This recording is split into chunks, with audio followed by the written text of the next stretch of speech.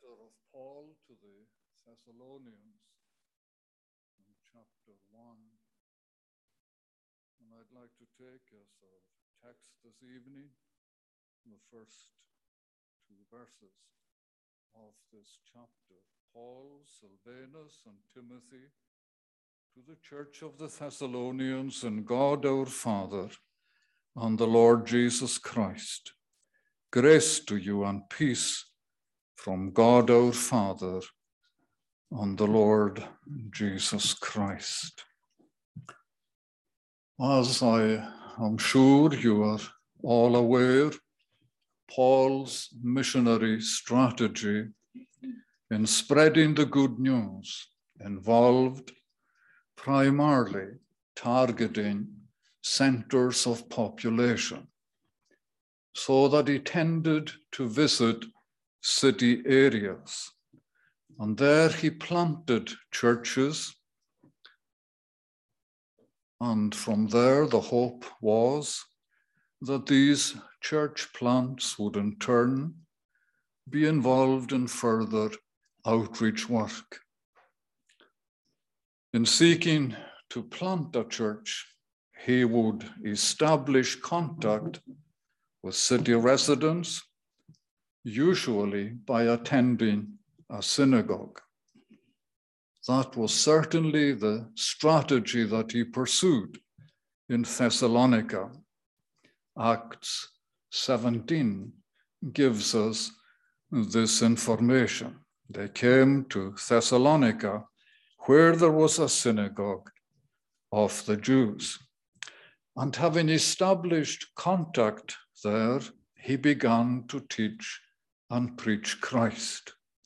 And Paul went in, we are told in the book of Acts, as was his custom, and on 3 Sabbath days he reasoned with them from the scriptures, explaining and proving that it was necessary for the Christ to suffer and to rise from the dead, and saying, "This Jesus whom I proclaim to you is the Christ." And you might say that his teaching was a restatement of the good news. The Acts account tells us how the message of good news was blessed to a number of people during the brief period that he spent there. Just a fortnight of teaching and preaching in the synagogue, and perhaps an indefinite period outside the synagogue. And the result was some of them were persuaded and joined Paul and Silas, as did a great many of the devout Greeks, and not a few of the leading women. That is Luke's way of emphasizing that there were many women who joined the group. The good news message is the only message that results in the salvation of sinful men and women and boys and girls. And inevitably, this short period of blessing led to confrontation. When light shines in darkness and disturbs the kingdom of darkness, there is fight back.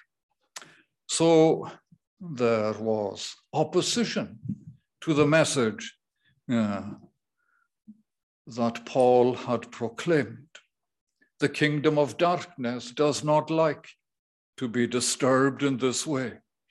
And their accusations were twofold. First, that Paul and Silas had upset people in other areas, and now were doing this the same in Thessalonica. And secondly, that they were teaching people to defy Caesar's decrees.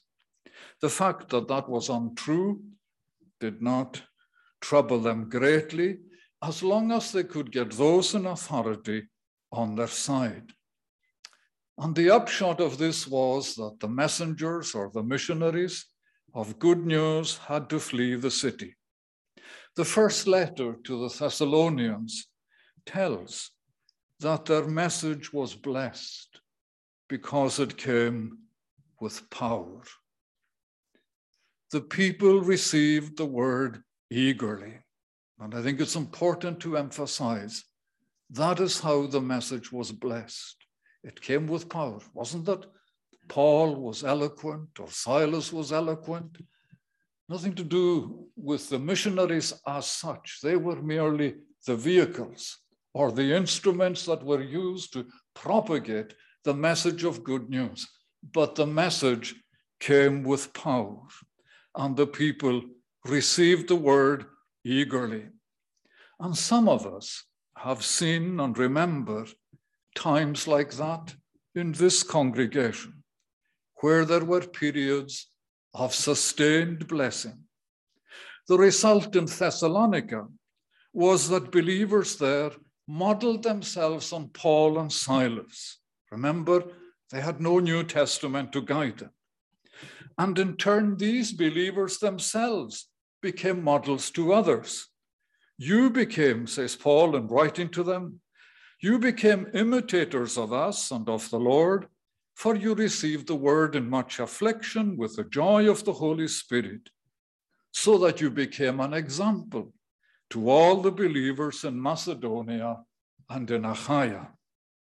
In other words, they themselves became a missionary church. And surely that ought to be a given in all of our lives, to share the good news with others. We ought to have a strong missionary vision. The two letters to the Thessalonians provide a snapshot of the life and concerns of the earliest Christian churches. These letters were written from Corinth, and they're among the earliest letters in the New Testament. Paul was at Corinth for around 2 years, so that means the letters were probably written within a short period of one another. When he left Corinth, Acts chapter 18, verse 18 tells us he had different traveling companions. So it was in this period that this second letter was also written. After this, Paul stayed many days longer, took leave of the brothers, set sail for Syria, and with him Priscilla and Aquila. And these two letters highlight the doctrinal teaching of the second coming of the Lord Jesus Christ. From the letters, it is clear that the return of the Lord Jesus Christ is not to be viewed by the believer with fear and dread, for his coming is nothing less than our blessed hope, the appearing of the glory of our great God and Savior, Jesus Christ. There ought to be joyful expectation at the thought of his return. And I think I ought to mention, under this heading of background, that the letters also demonstrate the passionate pastoral concern of Paul for this new infant church. And that is why I believe that the two letters were sent so close to one another. He is deeply concerned, not so much about the level of persecution, which was serious and was highly active, but he is more concerned about the strands of false teaching that were being put about. False teaching always poses a greater threat to a church than does persecution. False teaching can destroy a church. Persecution very often helps a church to grow. Isn't it strange? Paradoxically, that's often what is true. So that brings me to the words that I want to spend a little time on for the time that is left. The text that I have termed a Pauline greeting, the sender, the content, and the recipients. First of all, the sender. The greeting is from an intrepid trio who engaged in missionary outreach at some cost. Paul, Silvanus, or Silas and Timothy. Although one would have to say that the content of the letter comes from Paul. The three whose names are given were all engaged in missionary outreach. And missionary outreach then was not for the faint-hearted, nor is it today, as one can expect to meet many, many challenges. Challenges which can only be overcome in the strength of the Lord. And you only have to read of the missionary journeys recorded in the book of Acts to appreciate, for example, the challenges that Paul and Silas faced. And to read Paul's own biographical note in his letter to the Corinthians, where he writes of how much he suffered in his missionary outreach. He writes of imprisonments with countless beatings, often near death. 5 times I received at the hand of the Jews the 40 lashes less one. 3 times I was beaten with rods. Once I was stoned. 3 times I was shipwrecked, and night and a day I was adrift at sea on frequent journeys, in danger from rivers, danger from robbers, dangers from my own people, dangers from Gentile, danger from the city, danger in the wilderness, danger at sea, danger from false brothers, toil and hardship through many a sleepless night in hunger and thirst, often without food, in cold and exposure. And apart from other things, there is the daily pressure on me of my anxiety for all the churches. And you know that last sentence, all the suffering that he endured tells us something of the tenacious spirit of this man, Paul, and how he was prepared to lay his life down for the one who laid his life down for him. But above all, the pastoral concern and love that he had for the Church of Christ. And you may ask me, what is there then to get excited about a Pauline greeting? Is it not the same greeting with which he begins all his letters? And the short answer is no. It's not even the same greeting as the first letter to the Thessalonians, although some might argue that what is stated here in the second letter is implied in the first letter greeting. In the first letter, it is Paul, Silvanus, and Timothy to the church of the Thessalonians in God. That's identical. But then notice the difference. In the first letter, it is to the church of the Thessalonians in God the Father and the Lord Jesus Christ, grace to you and peace. But in this letter, it is to the church of the Thessalonians in God, our Father, and the Lord Jesus Christ. And I would suggest that this little word, our, makes a tremendous difference in this greeting. And you have the phrase repeated in verse 2, grace to you and peace from God, our Father, and the Lord Jesus Christ. I was going to say that most of us pay little or no attention to the opening greeting of a letter, apart from ensuring that it is addressed to us, unless the greeting is in very extravagant or affectionate language.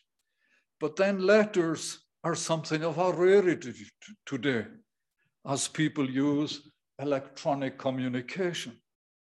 However, it is not because it is rare in the sense of being an infrequent happening that I wish to look a little more closely at the Pauline greeting here, but because of its content and implications.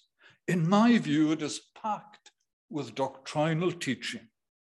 So the sender, Paul, Silvanus, and Timothy, the content. First note the phrase, God our Father. The term Father may evoke many memories.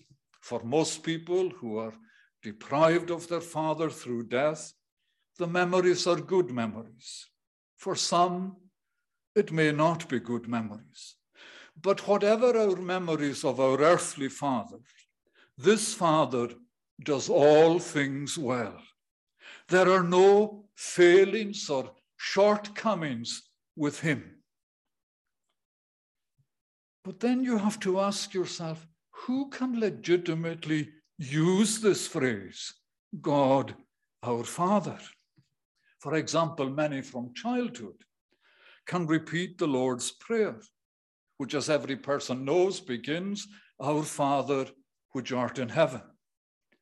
But does everyone who repeats that prayer regard God as their Father? I think not.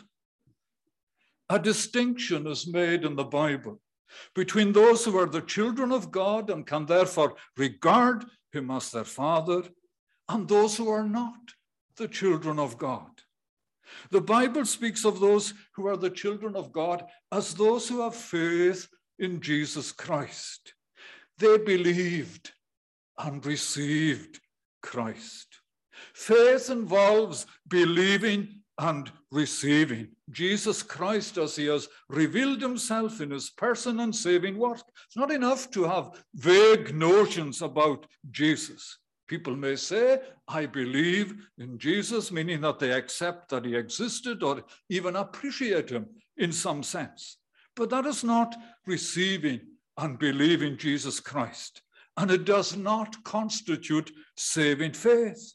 Faith requires us to receive Jesus as he has offered himself to us in the scriptures.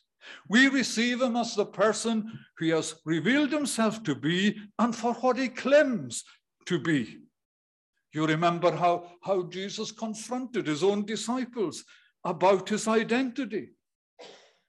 Who do people say that the Son of Man is? And you will remember some of the replies. Some say John the Baptist, some say Elijah, and others. Jeremiah, one of the prophets. And then Jesus forces the issue by personalizing the question, but who do you say that I am? And you remember Peter being the spokesman for the rest, as often happened. And he responded with words that have become almost synonymous with a profession of faith. You are the Christ, the Son of the living God. And you remember what Jesus says, flesh and blood, says Jesus, has not revealed this to you, but my Father who is in heaven. Flesh and blood is simply a way of referring to ordinary humanity, which is finite, limited, and natural. The inability of mere human power. So when Jesus denies that flesh and blood has revealed his true identity to Peter, he is saying that mere human powers by themselves cannot recognize the true glory of Jesus Christ. Neither your humanity nor anyone else's has opened the eyes of our heart to recognize the truth and the beauty of Jesus Christ. And you remember how that is developed in the Bible. Those who received and believed, they were born. We entered, for example, our earthly families because we were born into them. We didn't take the initiative.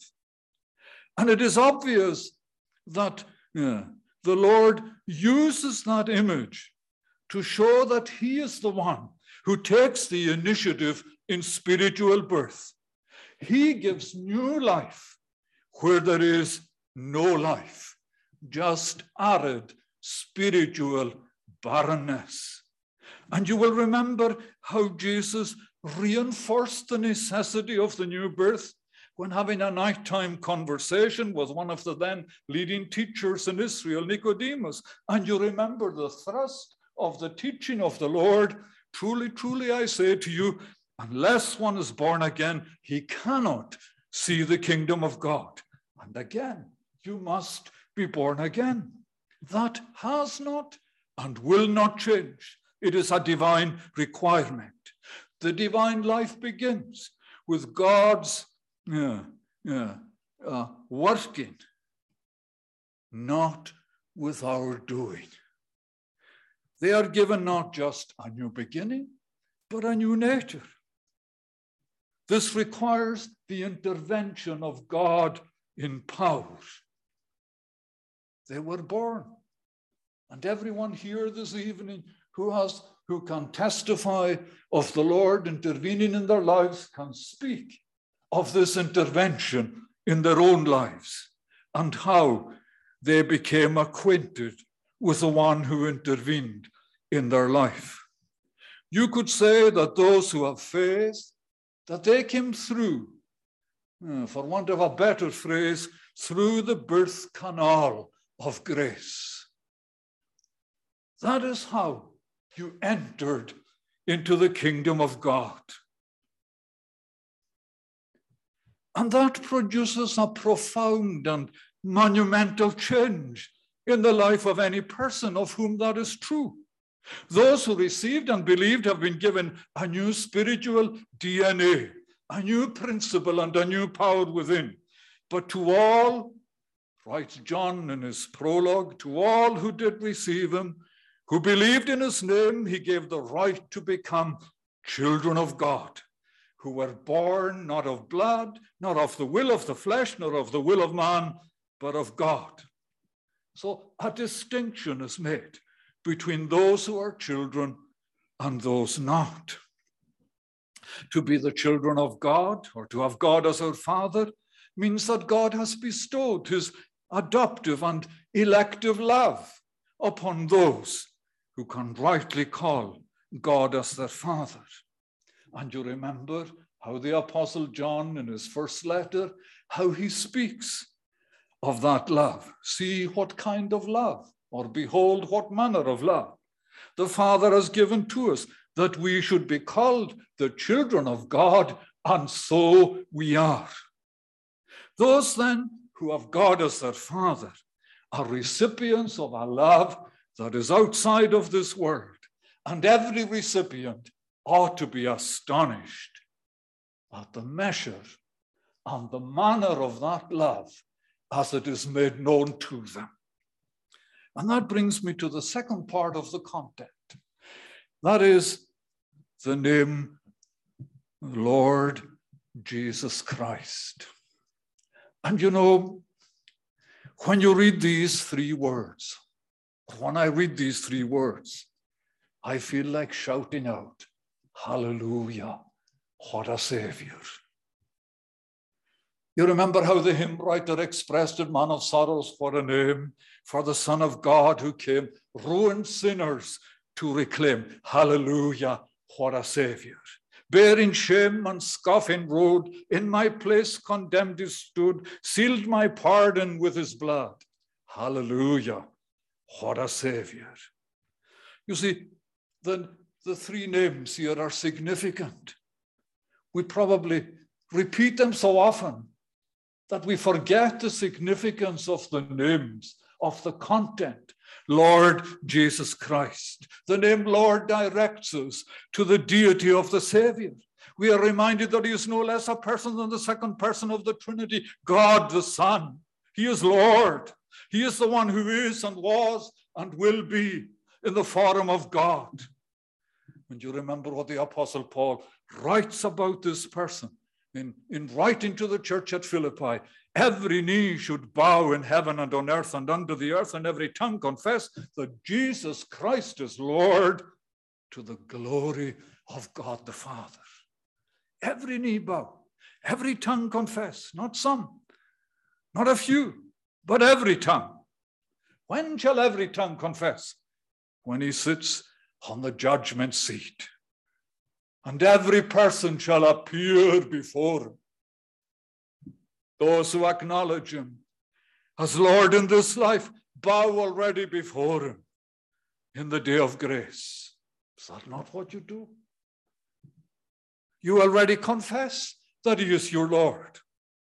But on that day, the most virulent enemies, the mockers of all who dismissed his claims, will confess that Jesus Christ is Lord, to the glory of God the Father.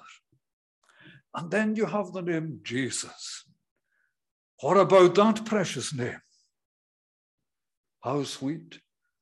The theme of Jesus sounds in a believer's ear, soothes his sorrows, heals his wounds, drives away his fear, makes the wounded spirit whole, calms the troubled breast. 'Tis manna to the hungry soul and to the weary rest. Is that how you view the name Jesus? Is it that precious to you? Perhaps there was a time in your life and the name Jesus was used in a derogatory fashion. Perhaps it was used as taken in vain. And today, are you not sold at the way you treated the name of the one who is your Lord and Savior? Do you remember the account in Matthew's Gospel? An angel of the Lord appeared to Joseph in a dream, saying, Joseph, son of David, do not fear to take Mary as your wife, for that which is conceived in her is from the Holy Spirit. She will bear a son, and you shall call his name Jesus, for he will save his people from their sins.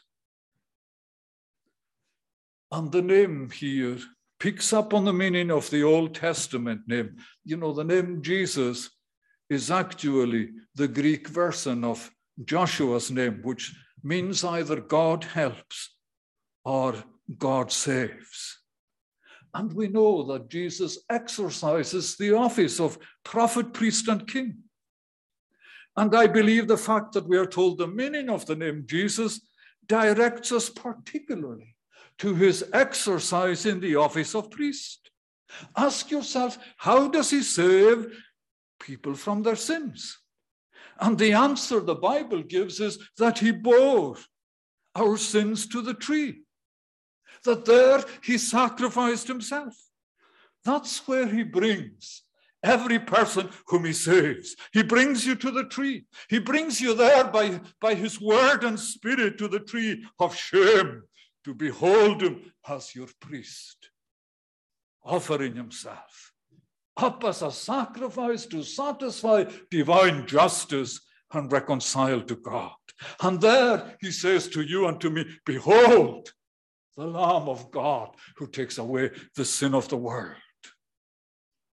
Oh, is this not the way that we enter into a blessed and a glorious eternity? Coming to the tree of shame, meeting with the help of God. Jesus saves his people from their sins. Oh, do I hear anyone saying with the hymn writer, Jesus, my shepherd, husband, friend, my prophet, priest, and king, my Lord, my life, my way, my end, accept the praise I bring. Lord Jesus Christ. And Christ is not a surname. It's the Greek version of the Hebrew word for Messiah. Jesus is the anointed one of God, the one who was promised by God through the prophets in the Old Testament. And it's as if Paul is saying in this greeting, look now, behold your Savior. Behold your God, he is your Father. Behold the Savior, he is the Lord. He is the Creator and Redeemer. He bears the name by which, the only name by which men can be saved. He is the Christ, the anointed one of God. So that's something of the content of this greeting. The sender, the recipients, and the time is going. Did you notice what he wrote? To the believers in Thessalonica. No, that's not what he wrote. Take careful note what he said, what he wrote. To the church of the Thessalonians in God, our Father and the Lord Jesus Christ. The church of the Thessalonians in. These were the recipients, those who comprised the church of the Thessalonians, but it is their current location or their current address that really excites me. In God and the Lord Jesus Christ. Does that not tell us something of the security that they enjoyed? How? Well, you remember that what Jesus himself taught on one occasion as he referred to his believers as sheep. And you remember what he said. My sheep, he says, hear my voice, and I know them, and they follow me. I give them eternal life. They will never perish, and no one will snatch them out of my hand. My Father, who has given them to me, is greater than all. No one is able to snatch them out of the Father's hand. And in other words, he is teaching there that believers are in the twofold grasp of the Father and the Son. No one can snatch them from there. What an assurance to a fledgling, persecuted church where false teaching seeks to undermine and destroy. You are in God and in the Lord Jesus Christ. Yes, perhaps they felt overwhelmed. Perhaps they felt endangered and greatly threatened. And Paul is saying to them in this greeting, but you are safe. You are in God and in the Lord Jesus Christ. And maybe this evening you feel threatened and overwhelmed by the hostility of the world. Threatened and overwhelmed by the power of indwelling sin in your own heart. Threatened and overwhelmed by the powers of darkness. This assurance is for you too. You are in God and in the Lord Jesus Christ. And you know, the fact that they are in Christ, you remember how Paul writes to the Corinthians, if anyone is in Christ, he is a new creation. The old has passed. Writing to the Romans, there is therefore no condemnation for those who are in Christ Jesus. And if I say that the expression in Christ sums up as briefly and profoundly as possible the inexhaustible significance of man's redemption, does it not, as it were, summarize what is true of every person who has experience of the power of God's redemptive grace in their lives? I've already alluded to the security aspect, but in Christ speaks of acceptance in him. It says before us that such a person is justified, and the process of progressive sanctification has begun.